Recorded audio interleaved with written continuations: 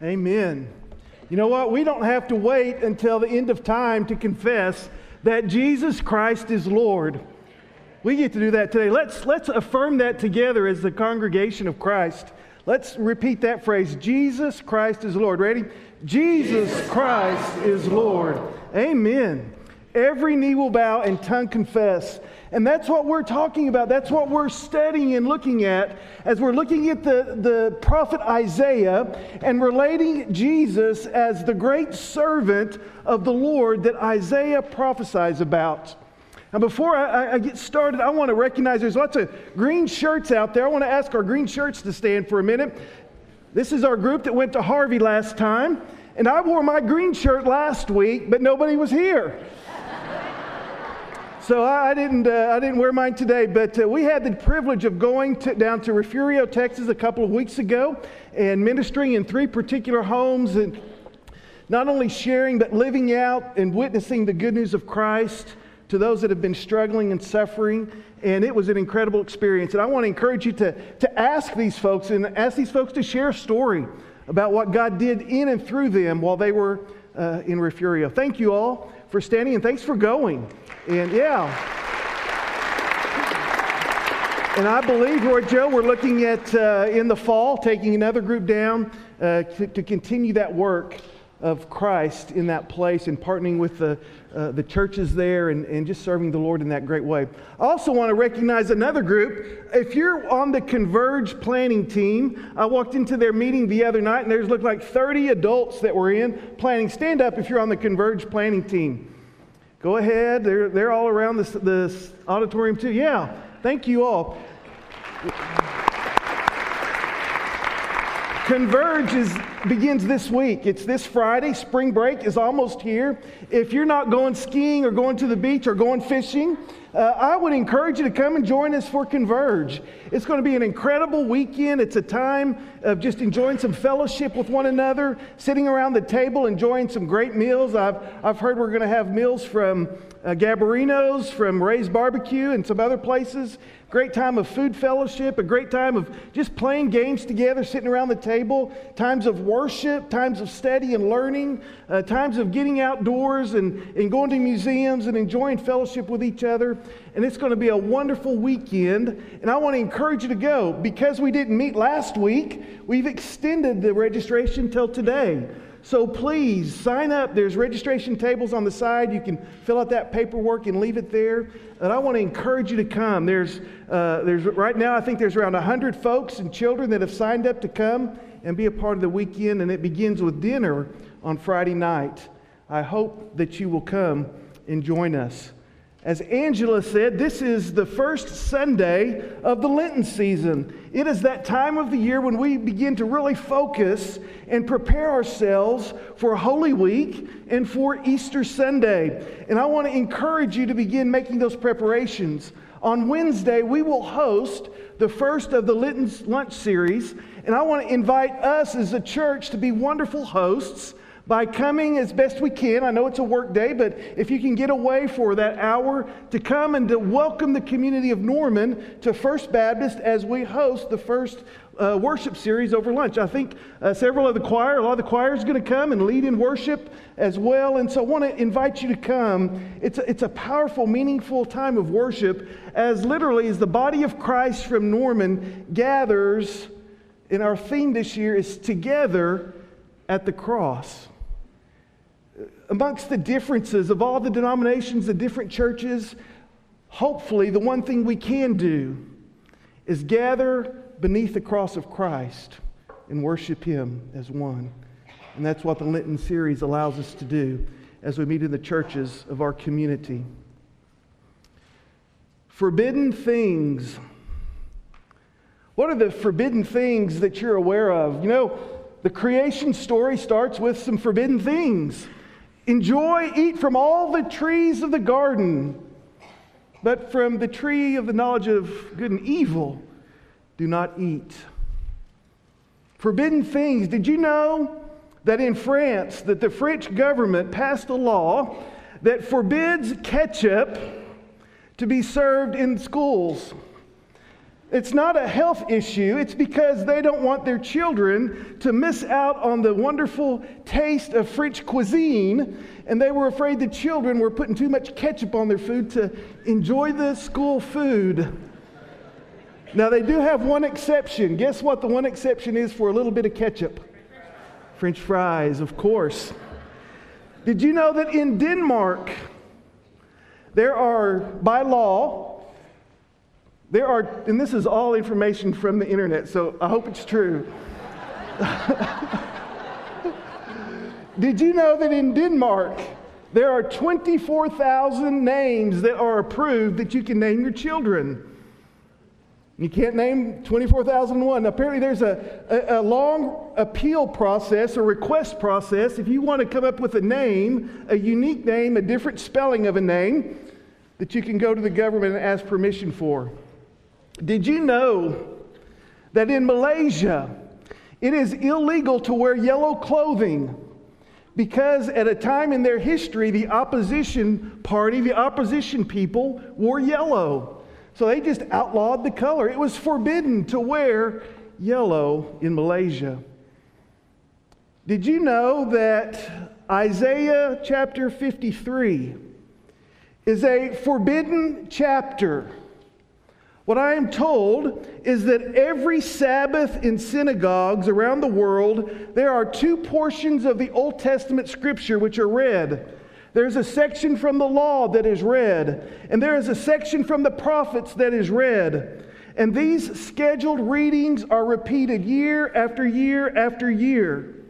It's interesting that Isaiah 51 verses 12 through 52 verse 12 are read one week, and the next week Isaiah 54 verses 1 through 10 are read. Isaiah 52:13 through Isaiah 53:12 are not included in the annual regular readings in the synagogues. Some have described and labeled that particular chapter the Suffering Servant chapter and portion of the prophet of Isaiah as the forbidden chapter. And it's to that chapter that we draw our attention today.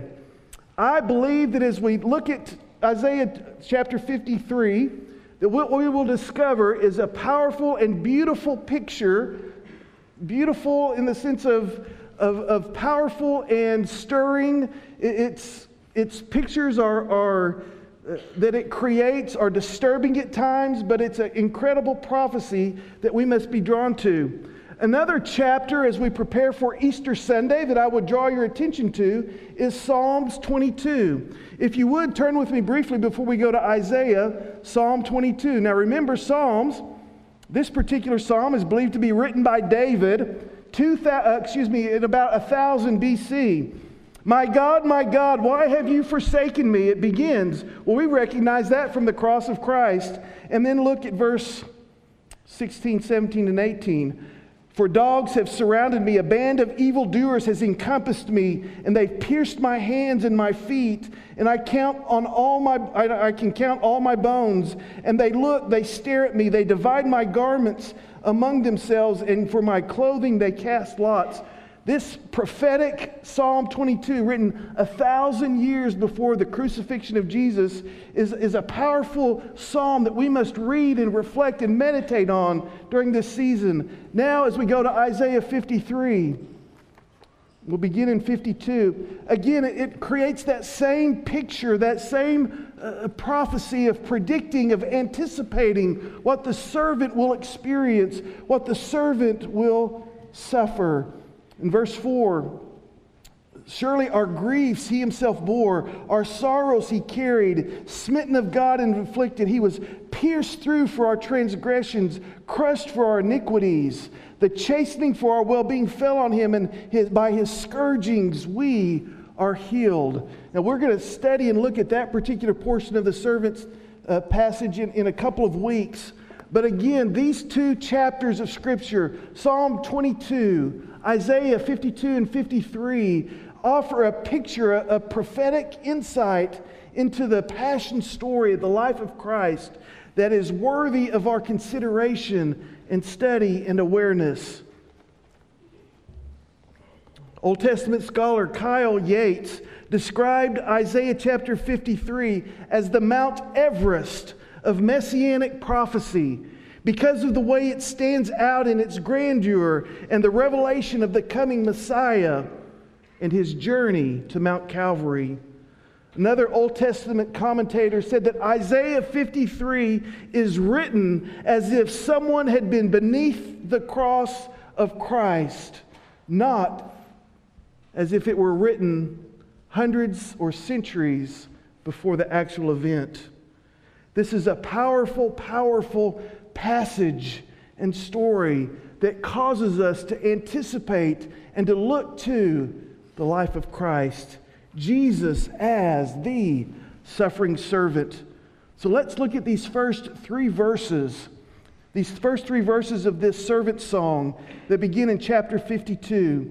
Verse 13, "Behold, my servant will prosper. He will be high and lifted up and greatly exalted. Just as many were astonished at you, my people, so his appearance was marred more than any man, and his form more than the sons of men. Thus he will sprinkle many nations. Kings will shut their mouths on account of him. For what he had been told them they will see, and what they had not heard they will understand." I am so thankful for these first three verses of the suffering servant passage, because they give us a picture of the future. They give us a picture of the final outcome. If all we had described in the suffering servant passage was the destruction of the servant, we would be hopeless and filled with despair. But we start with a proclamation that it is the servant who will prosper. It is the servant who will ultimately be exalted. And so we begin in verse 13. The servant will prosper. A better way to understand this is that the servant will act wisely. This is a wisdom that leads to success. And as we look at as we study the life of Jesus, we see that it is a life filled with wisdom. As he's confronted by the religious opposition, they try to entrap him. They try to make him look bad to both sides of the congregation, so to speak. And yet he answers with wisdom. When the Pharisees come and ask him if he should pay his taxes, they knew they had him trapped. But he said, we should pay what we owe to Caesar, and render to God what is God's. And when they came and they brought a woman caught in adultery, and they challenged him, "Jesus, you have to stone this woman. Put this woman to death." And Jesus said, "Oh, you who have not sinned, you may cast the first stone." Jesus was wise, and in his wisdom he prospered. When Satan came to Jesus in his wilderness temptations, Satan said, "I'll give you all the kingdoms of the world, and that you can have all the glory of the world if you'll just bow down and worship me." And Jesus said, we're only to worship and serve the Lord God alone. And Jesus chose to obey his Father and to worship him. And he could have instantly had the glory and the worship of all the peoples of the world. But no, he chose to obey because he was wise. And in his wisdom, he prospers now. Because why? Because every knee will bow and every tongue confess that he is Lord, to the glory of the Father. The servant will act wisely. Notice what it says next, that he will be high and lifted up and greatly exalted. A servant exalted? Remember that the New Testament teaches us that the first shall be last and the last shall be first. It's astonishing here, this exaltation that's promised to the suffering servant, to the one that will be crushed. And yet we are reminded at the front end of the story that he will be exalted. He will be high. Notice the progression. He will be made high. And then he will be lifted up. And now he will be greatly exalted. It's a progression. It shows that you can count on this, that the servant will be triumphant. that the servant will be victorious. No matter how bad things get, no matter how devastating the cross, no matter how painful the scourging and the beating and the humiliation that the servant would go through, no matter how dark and hopeless things might become, we know the end. And the end is that He, the servant, that Jesus Christ will not just be high, He will not just be lifted up, He will be greatly exalted. And every knee will bow and tongue confess that the servant will become the greatest, the most exalted of all time. But notice in verse 14, before this astonishing exaltation comes, there must first be an appalling humiliation. Notice the different ways and nuances of how I'm using this word astonished. Look at the scripture. Just as many were astonished at you. This word astonished can also mean, instead of it being surprising or unexpected, it can also carry this idea of being totally devastating, of being appalling, of being horrific. A shock so devastating that you lose control over your own faculties, in the sense of becoming numb, being petrified, being paralyzed. That when those who will see this servant suffering at his greatest, it will astonish you. It will appall you. The New Living Translation translates verse 14 in this way. His face was so disfigured, he hardly seemed human. And from his appearance, one would scarcely know that he was a man. The third servant psalm of Isaiah 50 that we were going to focus on last week, and we'll incorporate it over these next week. But this Isaiah 50 servant song says this, that the servant gave himself, gave his cheeks to those that would pluck out his beard. Can you imagine having your face desecrated by pulling your beard out of it? On top of the beatings, to be disfigured, to be unrecognizable. This is the appalling humiliation, to be astonished at his appearance. Martin Luther put it this way, this word describes the posture of one about to vomit and one full of revulsion, because his appearance would be so vile that many would be sick and offended. This one who will one day be exalted and lifted above all others, will first experience a humiliation in which he will be unrecognizable to those around him. In verse 15, but notice this, thus he will sprinkle many nations. This word sprinkle could refer to water, to blood. It is a reference to salvation. So here again, as in all the servant songs, a reflection on that this servant is, his sacrifice, his work, his service is so great that it can't just be reserved for the Jewish people, for the people of Abraham, but rather for all the nations, all the peoples. And so even here, he will sprinkle, it will save all the nations, many peoples. This word sprinkle here also has a reference to being startled, to cause to leap, to surprise, as when someone has a lot of water thrown upon them. Do you remember a few years ago, the ice bucket challenge? It was a very worthy expression. It was an opportunity to draw awareness to this horrible disease called ALS. A fundraiser to help draw attention and resources to that research. But if you remember, it was a YouTube sensation. You took a bucket of ice water and you would pour it over the top of someone. And they would jump, or they would lock up, right? Or you'd scream. And that's the picture here. That the suffering servant will come. And it's as if it will be it will sprinkle, it will startle the nations to see this one who comes to bring salvation. It will catch their attention, and so much so that kings, politicians, presidents, they always have something to say, don't they? But when they see Jesus, when the nations are sprinkled by His salvation, the kings of the world will stand silent before Him.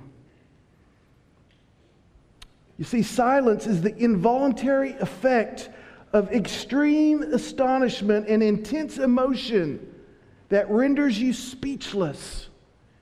And when we are confronted by the suffering servant, we too are made speechless in His presence. During this season of Lent, our focus, the theme in which we're pursuing, is this idea of suffering servant, risen Lord. Let us be reminded that the depth and horror of the servant's humiliation can only be matched by the height and the glory of His exaltation. Let us remember that the servant's suffering must precede his exaltation. He must first suffer as slave before he can conquer as king. And because of this first stanza, this first expression of the suffering servant passage gives us hope and gives us courage to make it through the weeks to come, to get through the betrayal, the scourging, the crucifixion, to get us to Easter Sunday. I'm reminded of the passage we've sung and we've heard sung already so many times this morning about the triumphant servant. If you would, turn to Philippians chapter 2. Philippians chapter 2. Allow me to read this one more time to us.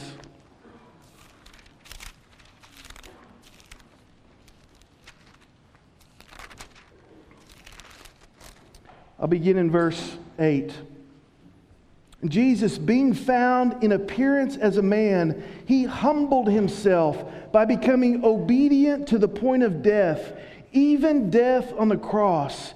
He became that servant, that humbled, obedient servant, so much so that He died on the cross. And for this reason also, God highly exalted Him, this servant, Jesus Christ, and bestowed on Him the name which is above every name, so that at the name of Jesus every knee would bow, of those who are in heaven and on earth and under the earth, and that every tongue will confess that Jesus Christ is Lord, to the glory of God the Father.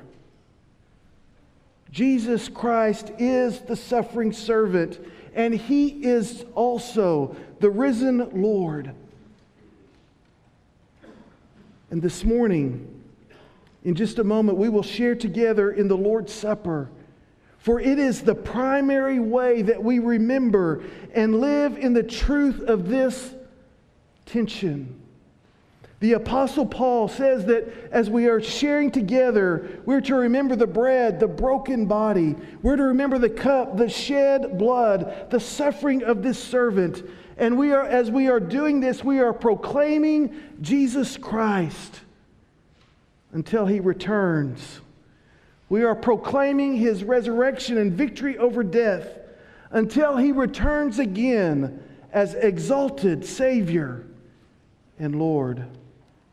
In Matthew 26, as Jesus is taking the Passover meal with His disciples in those moments before He's arrested and crucified, He turns to His disciples and He breaks bread and He says, "This is my body. Take and eat." And then in a few moments He takes a cup of wine and He says, "This is my blood. Drink from it, for this is the blood of my new covenant, which is poured out for the forgiveness of your sins." In just a moment, we will share together in this Lord's Supper. First Baptist Church invites everyone who professes Jesus Christ as Lord and as Savior to share and to participate in His meal with us. In these moments, I'm going to invite our deacons to come forward and to make their preparations to serve us His supper today. And I invite you, as they do that, to prepare your own heart to receive the cup and the bread. Let's pray.